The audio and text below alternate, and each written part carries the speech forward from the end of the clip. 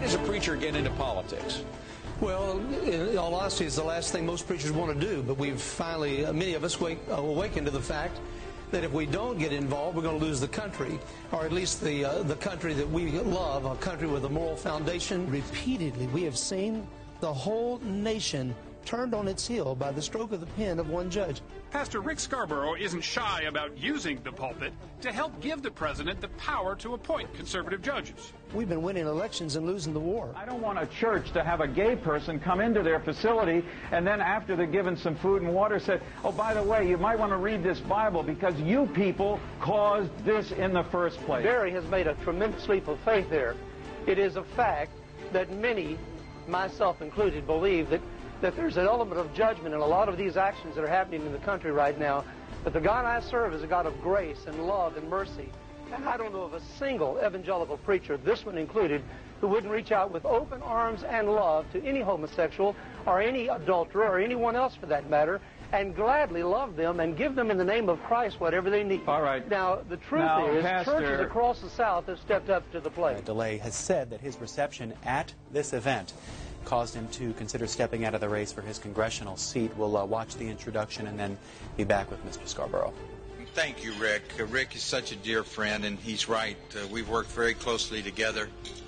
I am so proud of what he's doing with Vision America, how he left one of the fastest growing, biggest churches in my district to do this because God called him to do it. And he's done such a fabulous job in waking up Christians to politics. We're seeing a clear illustration of why the president's polling numbers are going down. The folks that mobilized, the people I'm closest to, were mobilized because of stump speeches that said, I'm going to stop judicial tyranny and I'm going to work to make sure that marriage is protected. Congressmen like Congressman Shays and others who are dragging this president back to the center are literally destroying his presidency. His numbers will jump to 40% or 50% tomorrow if he engages on the social issues that he ran for the presidency on. To realize the seriousness of the hour, it is not the left that is wrecking the country. It is the Christian who is doing nothing. Pastor Rick Scarborough is on a crusade across America. For a Christian not to vote is a sin. He's traveling the country holding church rallies from now until Election Day 2008. Here's the danger you need to see. Like many of his Christian counterparts, he believes America has lost its moral footing. Christians don't lose until they quit. And his mission is to raise an army of Christian voters to fix that. Evangelical Christians are estimated between 50 and 80 million. We are the largest voting bloc in America. If 75% of them vote their values, we win. I'm not a Republican, I'm not a Democrat, I'm a Christocrat. Well, amen. What a privilege to be here today. I want to congratulate all of you who sacrificed to be in this 11 o'clock worship hour. You're the ones that have to wait long lines for the early crowd to get out of the way so you can eat. But I just want to witness that this is when the Bible says you're supposed to go to church. In the RSV it says, thou shalt worship at 11 o'clock.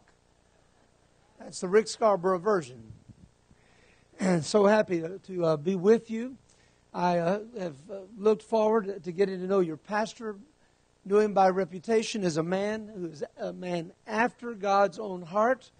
And what I like about him is he's a man of courage.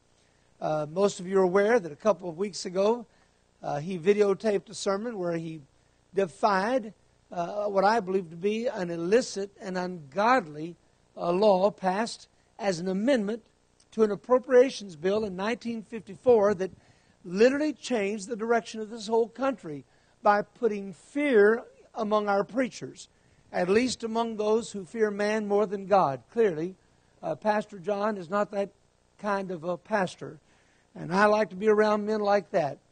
About 1,500 preachers across America stood up, preached with freedom what they believe about issues in this election cycle. By the way, you do know that preachers have free speech rights, don't you? The Constitution has not been repealed, regardless of what Barry Lynn and people like that say.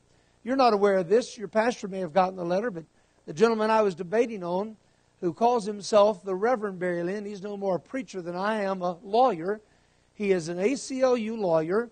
He's on the executive board of the American Civil Liberties Union.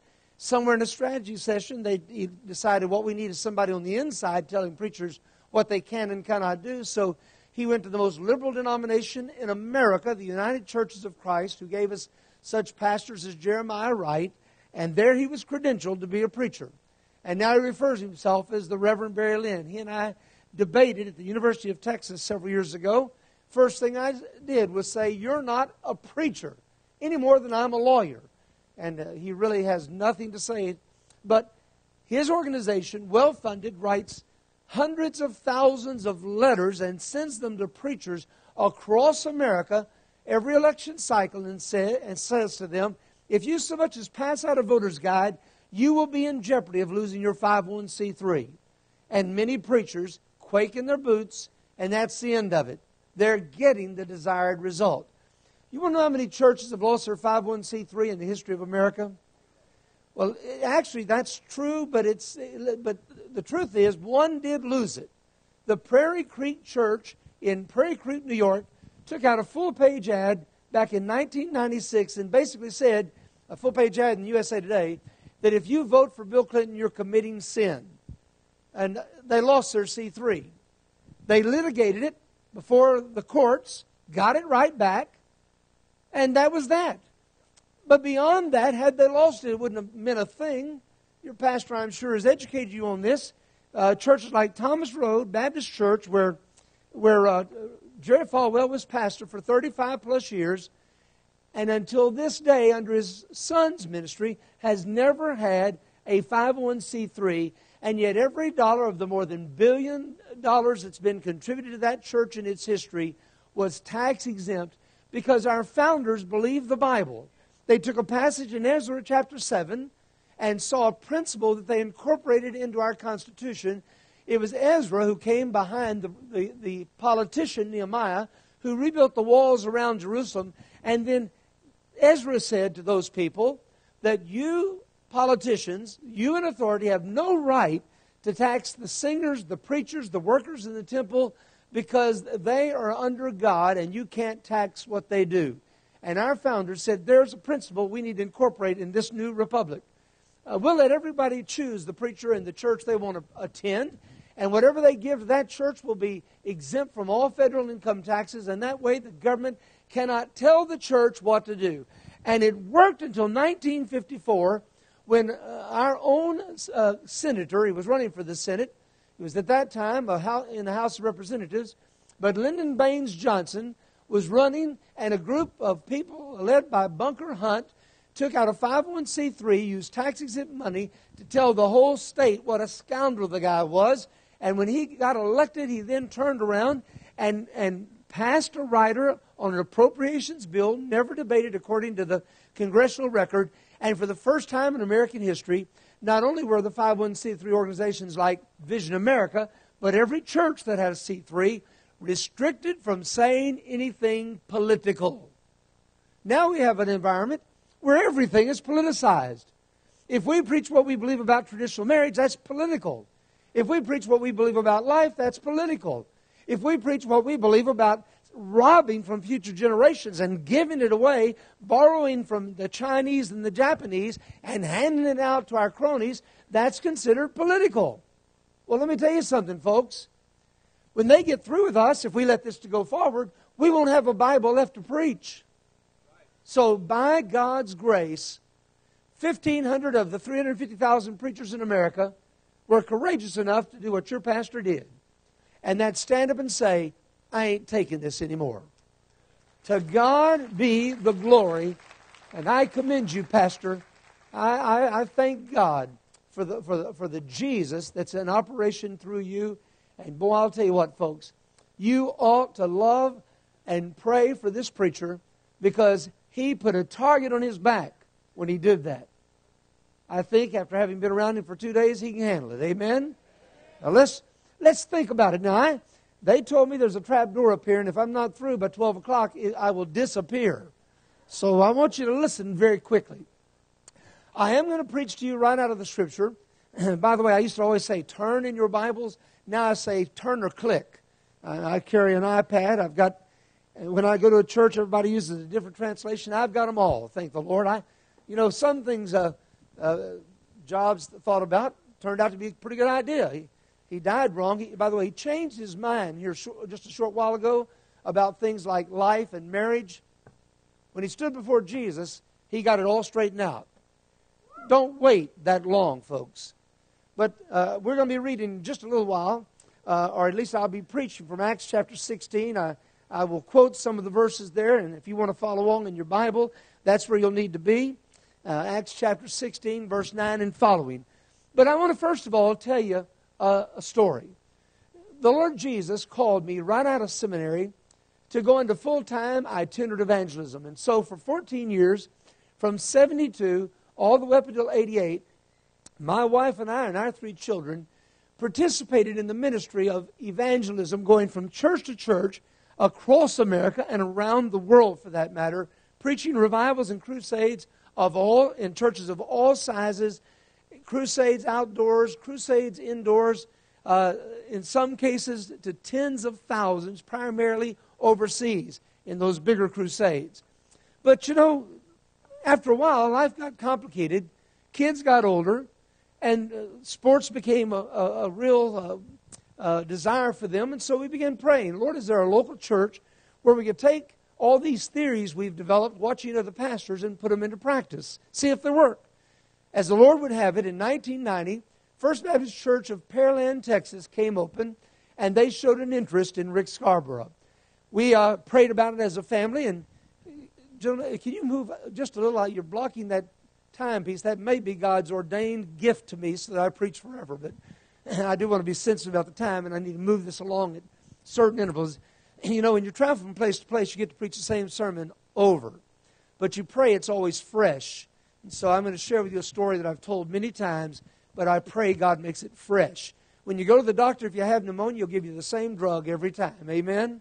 Because you need the same medicine. Well, churches all over today need this medicine that God's put in my heart as a passion to share. But we began praying. God opened the door, and I went to First Baptist Pearland. And it was glorious. God so affirmed that. During the first 18 months, we saw more than 500 people baptized into that church. By anybody's analysis, that's a time of abundance when God is blessing. The miraculous part was the following. Now, this was a Baptist church. Baptists only vote unanimously when they hire you and when they fire you. But because we'd grown so much, and because the facilities were isolated on a 3.5-acre piece of land surrounded by a 4-lane highway, a railroad track, and a subdivision, we realized we've got to do something to maintain this growth to just accommodate the crowds. And so we put it up for vote, and a unanimous vote came back that we should look for property, raise the money, and relocate the church. That in itself was a miracle. We were moving forward. We had a fund set up. We were doing things to raise the money in advance. We were full-fledged focused on growing that church.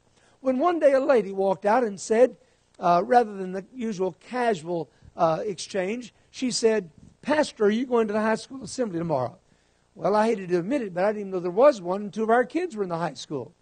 So when I inquired, I found out, hey, this sounds suspicious. I need to cover it. Well, I learned early in ministry that if I didn't plan my day, somebody else would. So I had a whole day of activities already scheduled on my day timer, and I just didn't see any way I could go to that assembly. But Rod Compton, who was with me for 13 years in 2 churches and became like a right hand to me, said he would cover that assignment for me. I used to brag to my preacher friends I was just like Moses. I leaned on my rod and my staff because Rod was the staff. So Rod went, and he went to that high school assembly. My wife will share with you, Rod, whom we saw just last week over in New Mexico, where he's pastoring now, he's a throwback to preachers 100 years ago. Rod can still not say pregnant in mixed company. He'll say in a mothering way. He doesn't go to movies. He's very careful what he allows his eyes to behold. Oh, that we all could be such pure hearts. But when he came back from that high school assembly, he was just scandalized. He kept saying, "Preacher, you won't believe it." I said, "Well, Rod, we're adults. Tell us what you heard." It became very obvious after about the third exchange, he was not going to tell us what he'd heard. I had with me a prospective staff member that I was showing around and talking about a position on our staff. So I asked Rod to take the gentleman to lunch, and I scurried down to the fifth of the 5 high school assemblies. I sat down in the back of the auditorium. I was a little bit late, and wouldn't you know it, our daughter, whom we moved into that community 18 months previous as a junior in high school, was seated about halfway up. When we moved, Misty was convinced that it wasn't God's will. I mean, what high school student in the middle of her junior year wants to be uprooted and move? So we loved on her, and we convinced her this was something God wanted, and frankly, she was doing well. But the first thought I had was, don't embarrass Misty. Just listen. There'll be a time and a place if there's something you need to address. And after all, I brought a pocket recorder, a dictaphone, back in those old days, that I could get 30 minutes of the speech on. So I set it on the desk, and I pressed the play button, and I began to listen. The more the young lady spoke, the angrier I got. First as a father, and secondly as a pastor. But I kept saying, don't embarrass your daughter. Don't say anything. You don't even have permission to be here. Just keep your mouth shut, Scarborough. And I did very well for about 25 minutes. I managed not to explode when she told those students, including my daughter, that the type of sex that our former President Clinton had in the Oval Office was the safest form there was because you couldn't get pregnant. You know, folks, I felt like that I was a pretty well-informed guy. As a pastor, I tried to stay on the cutting edge of societal evolution. And I thought back, when they talk about sex education, I thought, well, we had that when I was in junior high school. In fact, on a given day, they took all the boys in the boys' gym, all the girls in the girls' gym. They blackened the windows with tar paper. They turned the lights off and turned on a 16-millimeter projection system. Parents, you'll have to tell your kids what that is. But they turned on the projection system and showed us images of people with gonorrhea, syphilis, and other sexually transmitted diseases. When the lights came back on, we were so terrified, it took us 2 years of married life to get over it. They basically said, if you do this, you'll get that. You know, there was never a day in my entire teenage life that I wanted my nose to rot off, that I wanted to go blind or lose my mind. I just never wanted to do those things. And when they showed us what happened, it worked. It restrained the boys. It stopped the girls. In those days, teenagers, there were a handful of girls in the high school who did, and we all knew who they were, and we whispered their names. Today, parents, there's a handful of girls who don't. People whisper their names and laugh. My, how we've changed. God, what we've lost. In my generation, folks, just to illustrate the point, we've gone from my 3 sons to 2.5 men. From my little Marjorie to Lady Gaga. From Father Knows Best to the Big Bang Theory. From Leave It to Beaver to Beavis and Behindhead. From True Grit to Brokeback Mountain. My wife told me, Pastor, I was frothing at the mouth the last time. She said, do this. How do I look, honey? Tommy, stand up. We've been married 42 years, soon to be 43. I want you to see my wife. She is the love of my life. Now, I met your pastor's wife last night, and I realized that, one thing God does with those of us who get out there on the front line is He blesses us with beautiful, sane women to go home to. I saw that he married over his head just like I did, but it's important. I'm all the time in the presence of pastors. I'll call up and say, Tommy, I love you, sweetheart, and hang up. And I realize a lot of these guys, I think later, they don't know my wife's name is Tommy. What do they think? My daughter Misty is one of my 2 assistants, and I often, throw a kiss over the phone after telling her all the things that need to be done. And I think about, a day later, I wonder what they think's going on with me and my assistant. My assistant's my daughter, and my wife's name is Tommy. I mean, there's a lot of potential for personal damage. We've gone from Fred Astaire to Dirty Dancing. We've gone from Frank Sinatra to gangster rap. But now let's look for a moment at our schools. Once the envy of the world, we now have dropout rates in our major cities approaching 70 and 80%. I recently read that in cities like Chicago, from the day they start in preschool till the time they graduate, only like 3% go to college.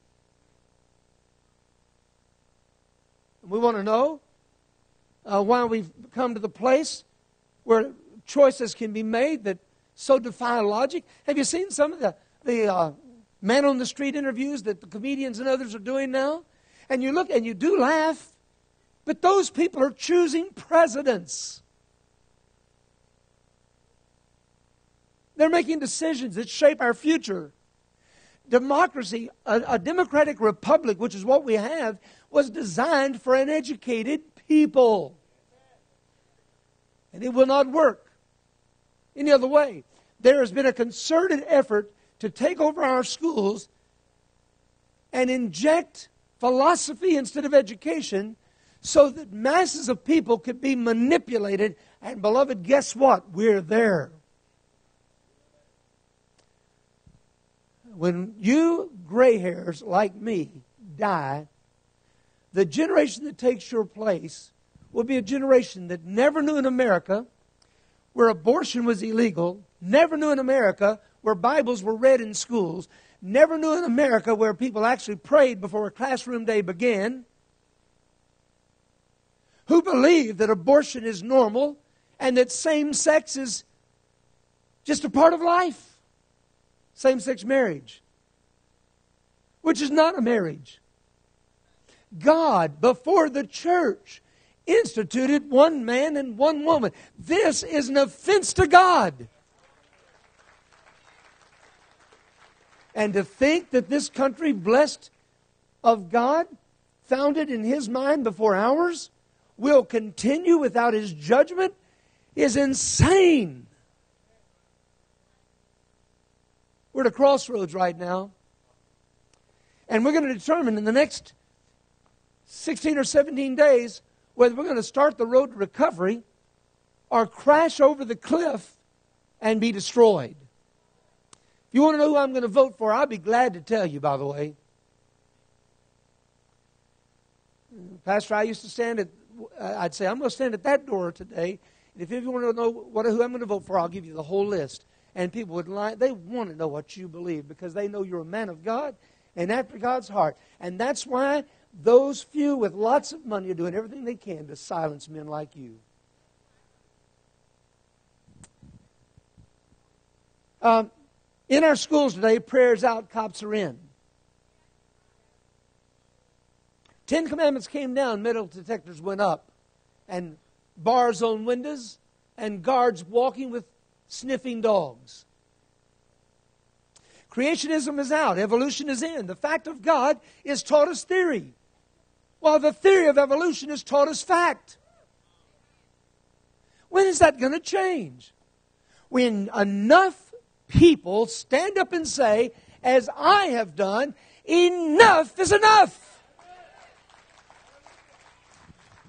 You know, in 1996, our church was moving forward. I'd been reading, and after that epiphany that I had with that high school assembly, by the way, I spoke to the school board a week later. 600 people showed up. They had to move it 4 times to accommodate the crowd. They went into an auditorium finally, and they put the 7 school board members up on the platform, looking down on all of us lower class because they were in charge. And they were angry, especially at me, because I had caused this what became a national media circus. They were angry. They gave me 5 minutes to speak. I prayed and fasted before that event, And the only thing God said to me was, a soft word turns away wrath. And so I never raised my voice, and I wrote and read my planned remarks. 5-minute sermon's a lot harder than an hour. You know, what I didn't anticipate and what they didn't understand or expect was how many times the crowd would stand up and applaud my remarks. You know what I learned that day? I learned something I never forgot. Politicians can count. When they saw where the tide of public opinion was, they started changing. And in all honesty, I discovered that day those 7 board members weren't my enemy. They were better citizens than I. They had run for public office that didn't pay a dime, spent thousands of their own dollars, and served hours upon hours to try to run our schools. The only time they heard from the church is when we got mad. And by the way, when they found out the content of that assembly, they had hired a principal and trusted him. When they heard what their kids had been taught from me with the facts, I found that they were as mad as I was.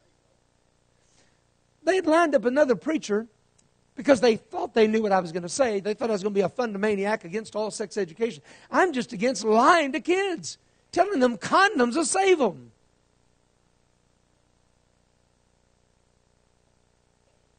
This other preacher was pastor, of all things, Casey Jones. That really was his name.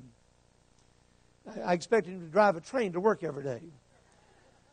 He had been in that community about 10 years before I got there. He's still pastoring the First Presbyterian Church. Casey also spoke that day to the school board. He came loaded for bear. Of course, the straw man he'd built up in his mind of what he thought I was going to say was all wrong. And so what he said almost sounded crazy. But he stood his ground.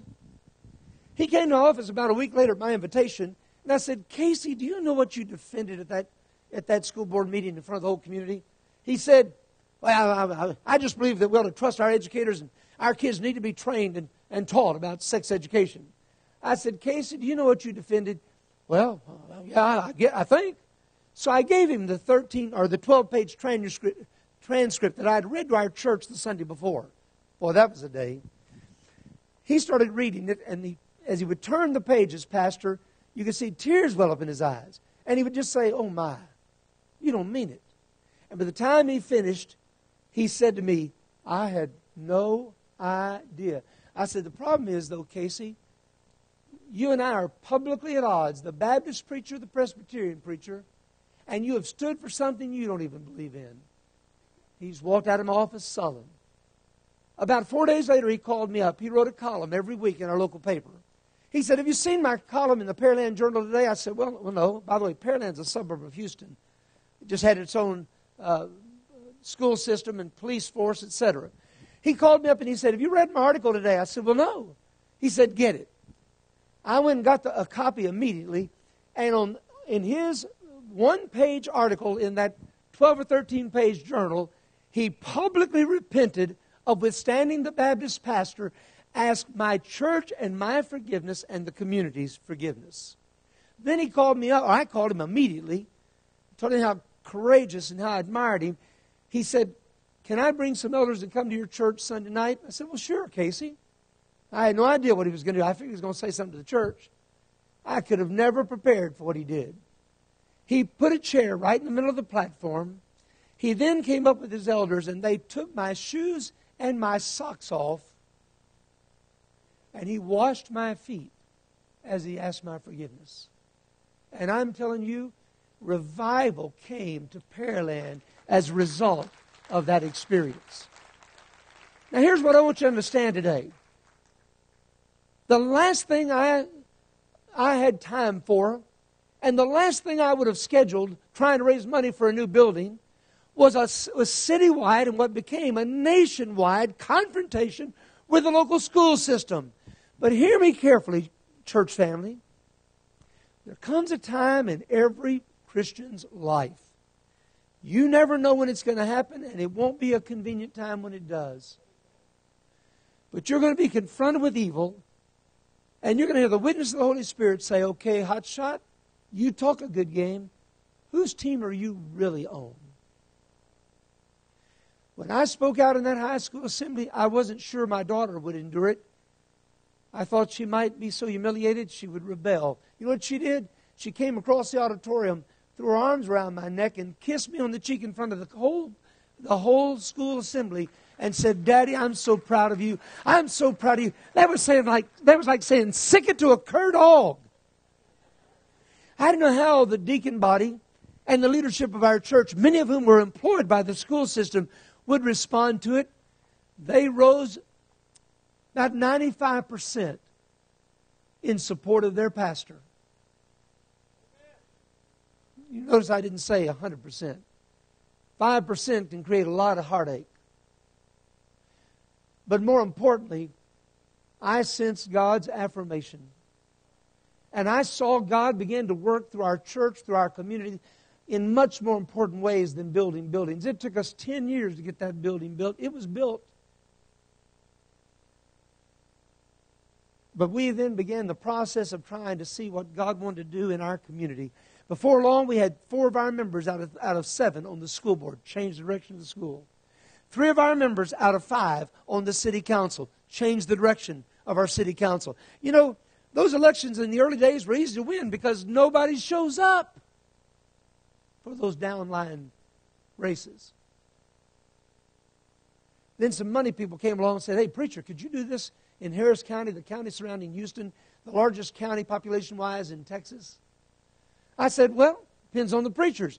Over 12 months, we had a series of lunches and dinners. We lined up 400 pastors who agreed to do 4 things which your church does. Register people to vote. Can't vote if you're not registered. Put in their hands voter guides. The only thing worse than not voting is voting wrong. Number 3, preach one sermon on why we should vote, not as Republicans or Democrats, but as followers of Jesus Christ. Number 4, lead them personally to the polls. They do what we do more than what we say. And you know what happened in 1994 in Harris County? 51 pro-choice, ungodly, unprincipled in many cases, men and women were thrown out and replaced by God-fearing men and women because the church showed up.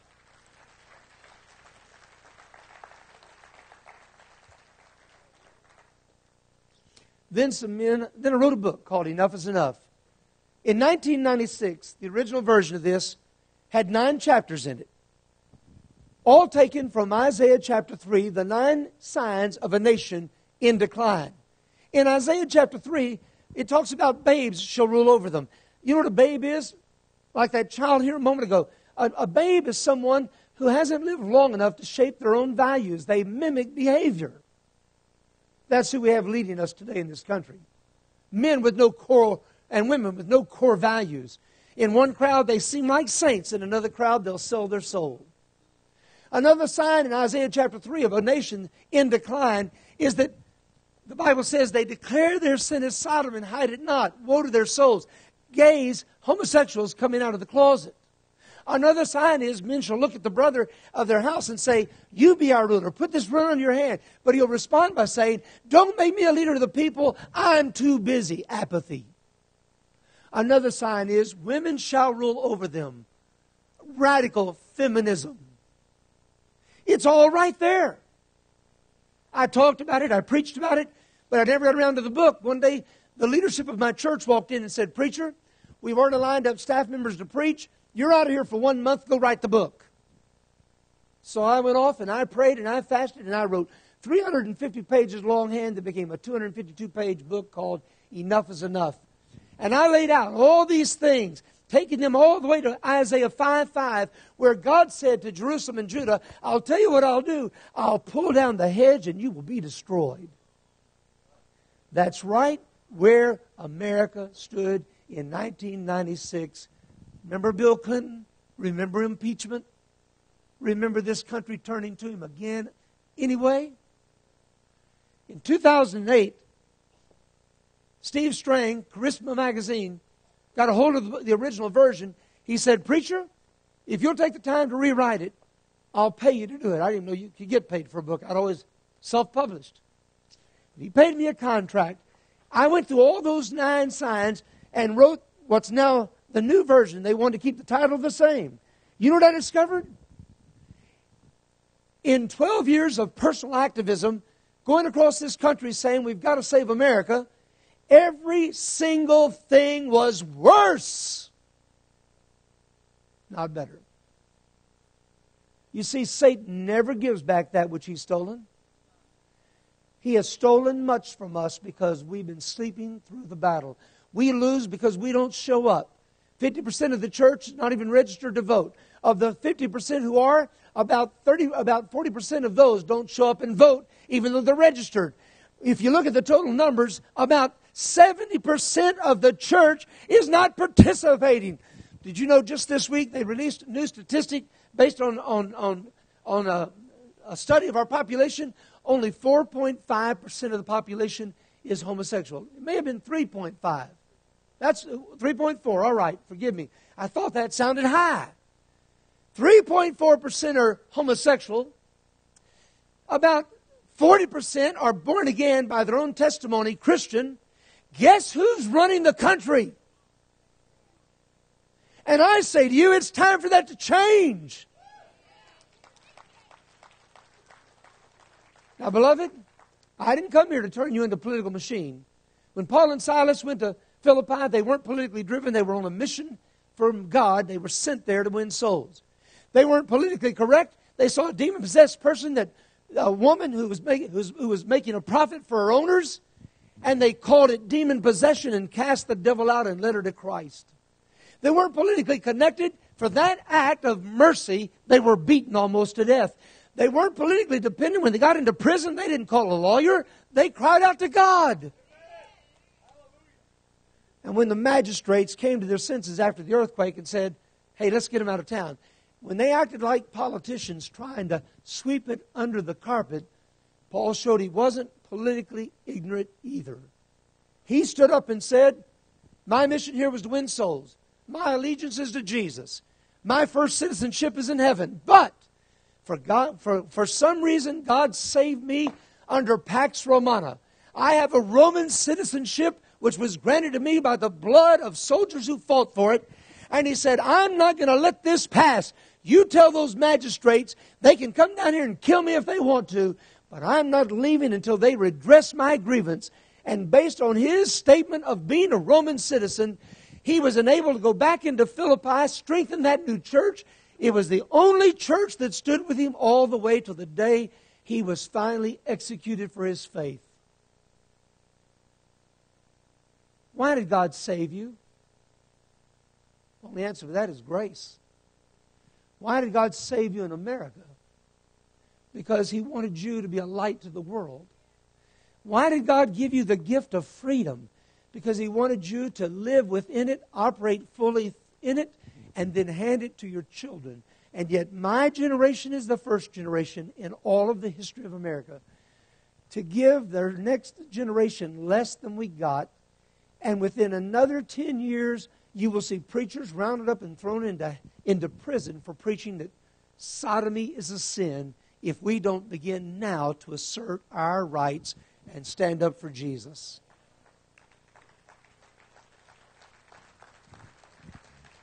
Would you bow your head and close your eyes? You know, folks, I'm on a mission appointed by God to find the remnant and help them understand how important it is that the church stand up and be counted. But if I were blessed of God to be successful in turning the whole tide, and we suddenly started seeing Christians appointed to every high office, and we suddenly started seeing a reformation in the country, for which I pray, and yet you died and went to hell, it would profit you nothing. You see, the bottom line is the way you save a country is by saving the citizens. And I'm not so foolish as to believe that everybody that came to Church on the Rock today came saved. You see, in this room there are only two kinds of people: saved, lost. On the road to heaven, on the road to hell. And the question I have for you today is, which road are you traveling? There are some of you in this room that could say joyfully, "Preacher, I'm not perfect, I don't claim it, but I know this. I know I'm saved. I remember when God changed me. I have no doubt about it. I know I'm going to heaven. And I rejoice to know that." If you're one of those, would you raise your hand as a testimony? I know I'm saved. Oh, listen, beloved, isn't that joyful to think about? But you know something? A lot of people couldn't raise their hand just then. So I'm going to ask you to lower yours. And if you're one of those who would say, preacher, when you talk about knowing that you know Jesus, when you talk about talking with certainty that you know you're saved, I can't say that. But you'd be honest enough and humble enough to say, preacher, would you pray for me? I can't say that I know Jesus. Would you pray for me? Beloved, I promise I won't embarrass you. I'm asking every head to be bowed so there's privacy. The Bible says, if two of you shall agree on earth as touching this, shall ask, it will be done of our fathers in heaven. If you want to know, I'm going to agree with you today. I want to pray for you first. How many of you in this room say, preacher, I'm not sure that if I died, I'd go to heaven. Please pray for me. If that speaks to where you are spiritually, would you raise your hand right now? Would you raise it high so I can see where you are and pray for you? Thank you, and you, and you.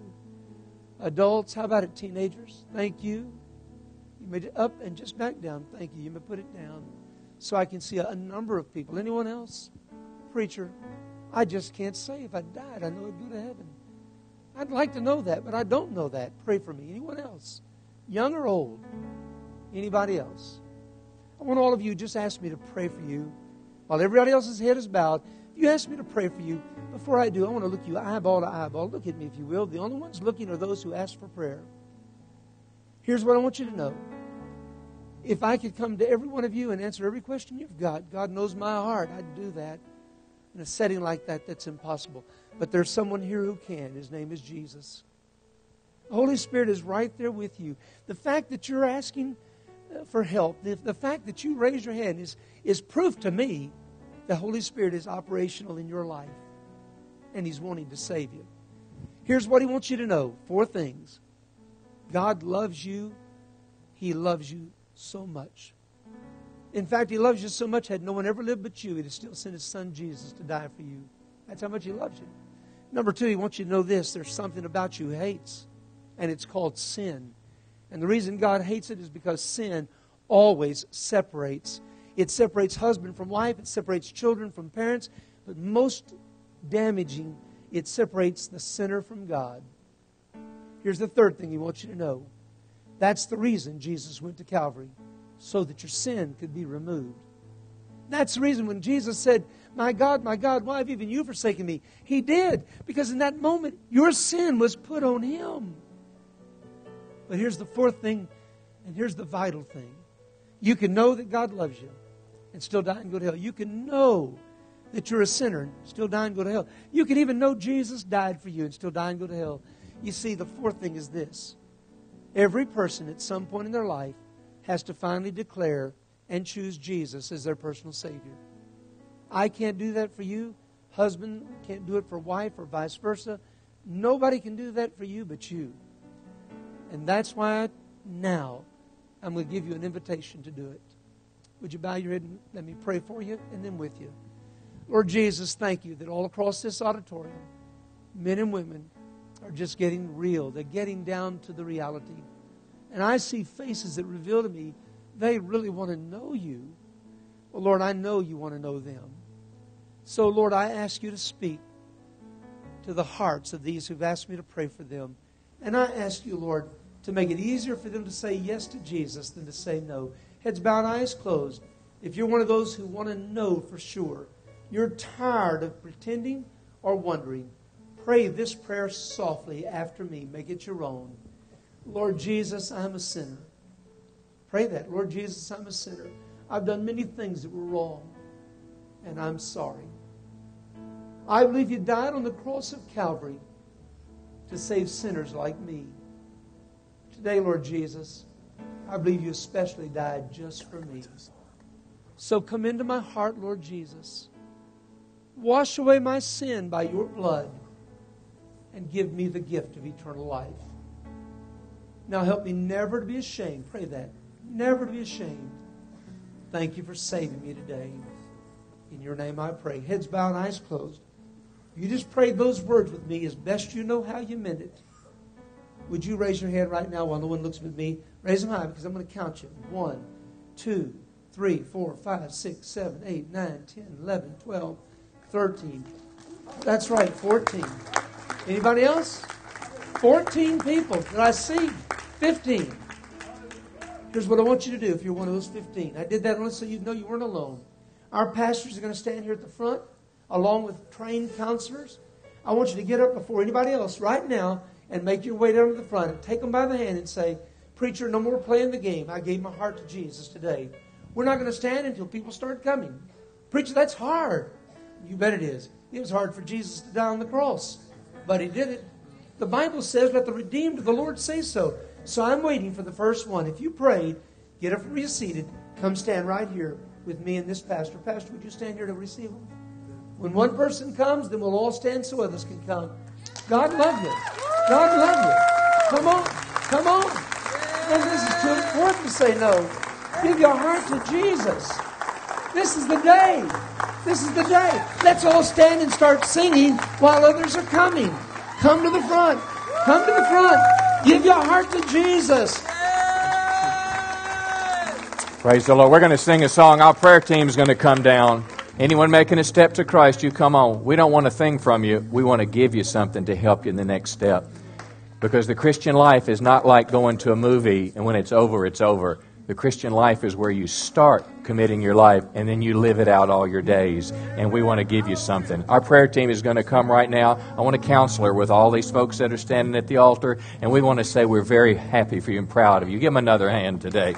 We're very happy for you. Very happy for you. Very proud of you. Every step to God is the right step. Every step to God is the right step. Didn't Brother Rick Scarborough do a great job? Give him a big hand. We appreciated him being here. Lord willing, next week I'll be in the pulpit, and I promise you'll have enough Bible verses you won't be able to keep up with me. But I asked him to come because I wanted you to hear a story, not just of a preacher, but of a Christian who confronted something in society that was wrong and had the courage to stand up. Because that's the application for you and I today. When I confront what's going on in the world, I don't want to just get mad at the television and throw something at it. I want God to be able to use me, come on, as salt and light in my world. And that's what I hope you take. Because as he said, he was not expecting that conversation in the high school gymnasium that day. He was not expecting that would change his life. But when the opportunity was there, he stepped up to the plate. And how many know eternity will bear the difference?